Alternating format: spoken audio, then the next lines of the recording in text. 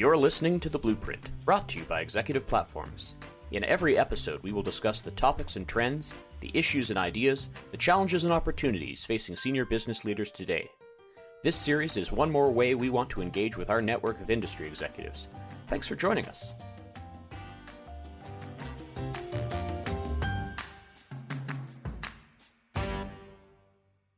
Hello again, everyone. You're joining us for another episode of Executive Platform's Blueprint podcast series. My name is Jeff Mix. I'm head of content and research. My guest today is Zach Janosky of Global Manufacturing. We're going to be having a conversation about controlling costs, which I think is something every manufacturer is dealing with. We're living in a more expensive world. Zach hosted a lunch and learn roundtable yesterday with a number of other manufacturing executives where they were sharing some of their ideas, what isn't working, what might be working, and he's agreed to share some of his time today to let us know how it all went. Zach, thank you so much for joining us. Happy to be here.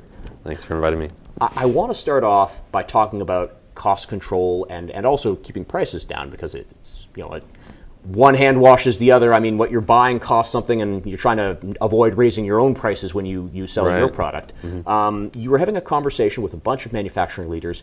What were some of the points they were coming to you with? Well, I kind of came with a framework of what is everyone else doing. I know what I'm trying to do. There's many ways manufacturers should be cutting costs, like you said, all the time.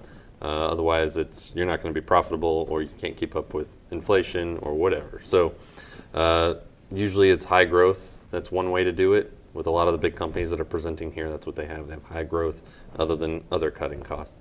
For smaller ones like us, we're trying to cut costs and find new ways to do things. So controlling those costs were, kind of where I focused and thought I could hear what other people could bring to us. So I focused on the specific processes and everything like that, but for the most part, we seem to all hyper-focus on labor. Might be the biggest, look at trying to fix it or make it better, hiring, transitioning from people leaving or coming back again or taking leave of absences, trying to figure that out. And that's kind of where we focused all lunch. In a more expensive world, we're also seeing higher turnover in the workforce. I think it's an interesting idea. I mean, if you're losing some headcount anyway, maybe there's a way to upskill the remaining people, or maybe through automation you can have the same amount of productivity from a smaller pool. Is that sort of what you're talking about?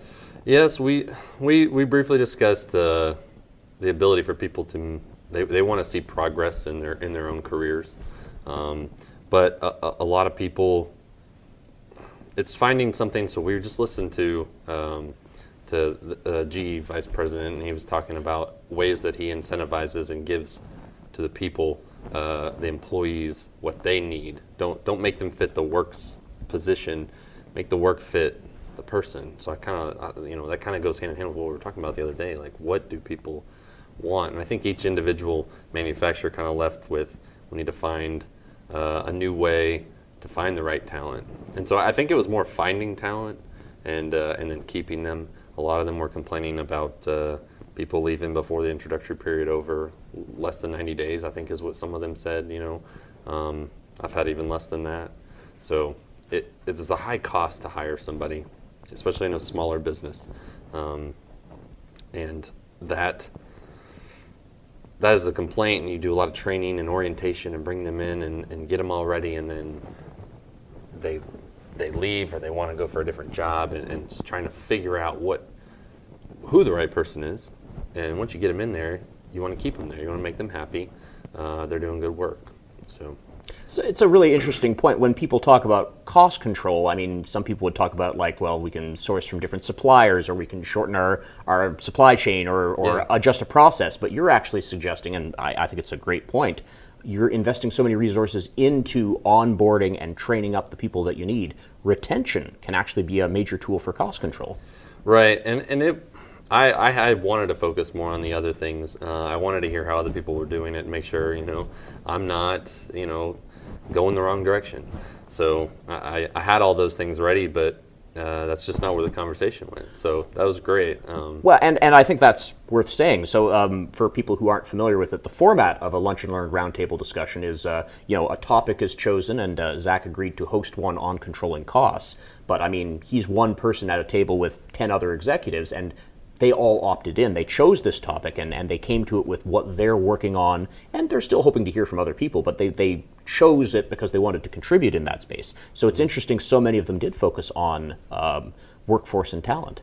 Oh, I kind of had one bullet point that I was going to bring up with that, because you have your good people with a lot of knowledge and experience that are already there. Sometimes they just want to work. Sometimes they want progression. But what works best for a lot of manufacturers is to put them in the overhead, not direct labor. Give them the ability to affect more people. You can get the lower wage, introductory level people to come in, even if it's a higher wage than it used to be. Doesn't matter. You're still putting a lower wage into the direct labor of a part, rather than someone who's double or triple that wage because they've been there so long or they have so much experience. So you take them out and you have them teach. You have them become a manager. So you kind of get the promote from within instead of pulling people from without. And that was one of the things I was bringing up, and I didn't think any of them really, they didn't seem to have a problem. So we stayed with the how do we, where do we focus on hiring? And we brought up, there was a lot of different things that people said, hey, this is what we do in our area. And so people were, looking into that. For a little context, who was part of this conversation? Who signed up for your lunch? So we had quite a mixed bag there at the table. I mean, we're in industrial product manufacturing, so we're doing all metals, mostly castings or raw bars or tubes. Then I had a pet food manufacturer. Had no idea how that worked, and he explained it to me, and I was like, wow, that's interesting. I had a 3D printer, I had a manufacturer, I had a flooring manufacturer, carpets and wood floors. We had Scott from Masonite came to our table as well, because he was a speaker here earlier Sunday, I think, and then or on one of the panels, and then they make air handlers. Another company made air handlers specifically for big server rooms, or I assume cloud facilities, or server farms to keep it really cold in there. And he's like specifically for that. I asked him if I could get one for my house, but it's probably a little too expensive compared. How did the conversation go? Like, what were some of the points raised or takeaways? Well, we all kind of, I'm come from a deep military background as the primary of my experience. Mm-hmm. And we like to complain a lot in the military. So we all get a kick about, complaining about what somebody did to us, or, higher ups, whatever. We just like to complain. It makes us a cohesive group. And we all kind of, as leaders, and, we all kind of resonated with each other on the problems we're facing, that we're not the only ones. And so it was probably more cathartic, or a therapy session, that we all, we had some good laughs, and, not so much no one. So there was one guy who gave some advice, but when he turned his head from me, it was really soft spoken. I couldn't hear. So he had some ideas. I think the people that he listened to him understood, but I didn't really get it. I didn't catch what he said. So. I appreciate you saying that, there is something cathartic in a lot of people with the same challenge sharing their grief. I think all brainstorming has to start with saying there's an issue here. What is everyone else doing? And even if no one came in with the right answer, it's interesting that the starting point is, well, we've all got this problem. Can you speak to that? Sure, yeah. I think a lot of people enjoyed probably letting the burden off a little bit, opening up. Each person kind of had their own say, and it all seemed very familiar to each other person. Everyone's nodding their heads and agreeing and smiling, and I think there were some, whether the answers weren't made or weren't figured out while we were sitting there, I think each person kind of felt a little better about it, and if not, they connected after to discuss it more. I sat with Scott from Masonite, and we discussed it some more, reminisced a little bit. He had military in his family, and I'm military, and we discussed that for a little bit as well. But in our offhand conversation after everyone else had pretty much left, is what I assume other people had as well. And I had one piece of advice that I had heard that doesn't work for me per se, but it could have worked for him, and he's going to look into it, is in our area in Arkansas, they're working on helping people who are stuck in penitentiaries get work, train them up, so when they are able to get out, they have work available to them, or a skill available to them. So it's a training program for inmates. Yes, and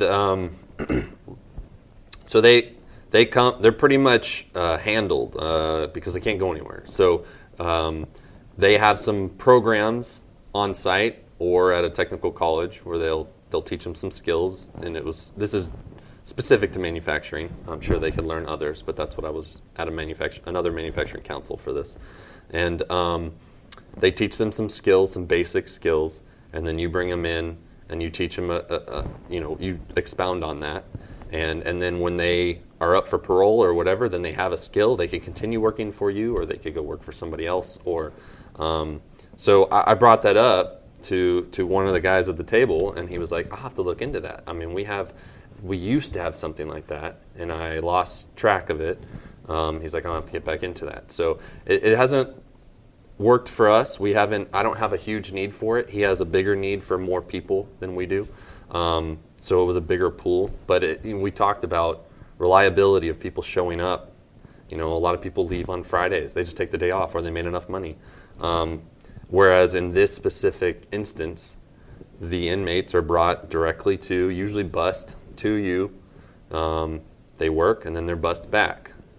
And that's what I'm told, but I don't have personal experience on that. But very reliable source of employees, and you're helping. Yeah, and I think once they've served their time, you've broadened and deepened the talent pool of trained manufacturing able people. Right. And if you do end up hiring them after they've served their time, you talk about employee retention. I mean, you gave them the skill set, you've given them this opportunity. Presumably, they've spent their time while incarcerated, thinking, when I get out, this is how I'm going to move forward with my life. I think that's a really powerful idea. Yeah, our manufacturing council in Little Rock had not a case study, but a person come up who went through the program, and it kind of really hit home. It was really nice to hear about. I mean, he said it was, I don't know how many tries he said he got, but he said it was up there, double digits, and he's like, I'm finally doing something worthwhile.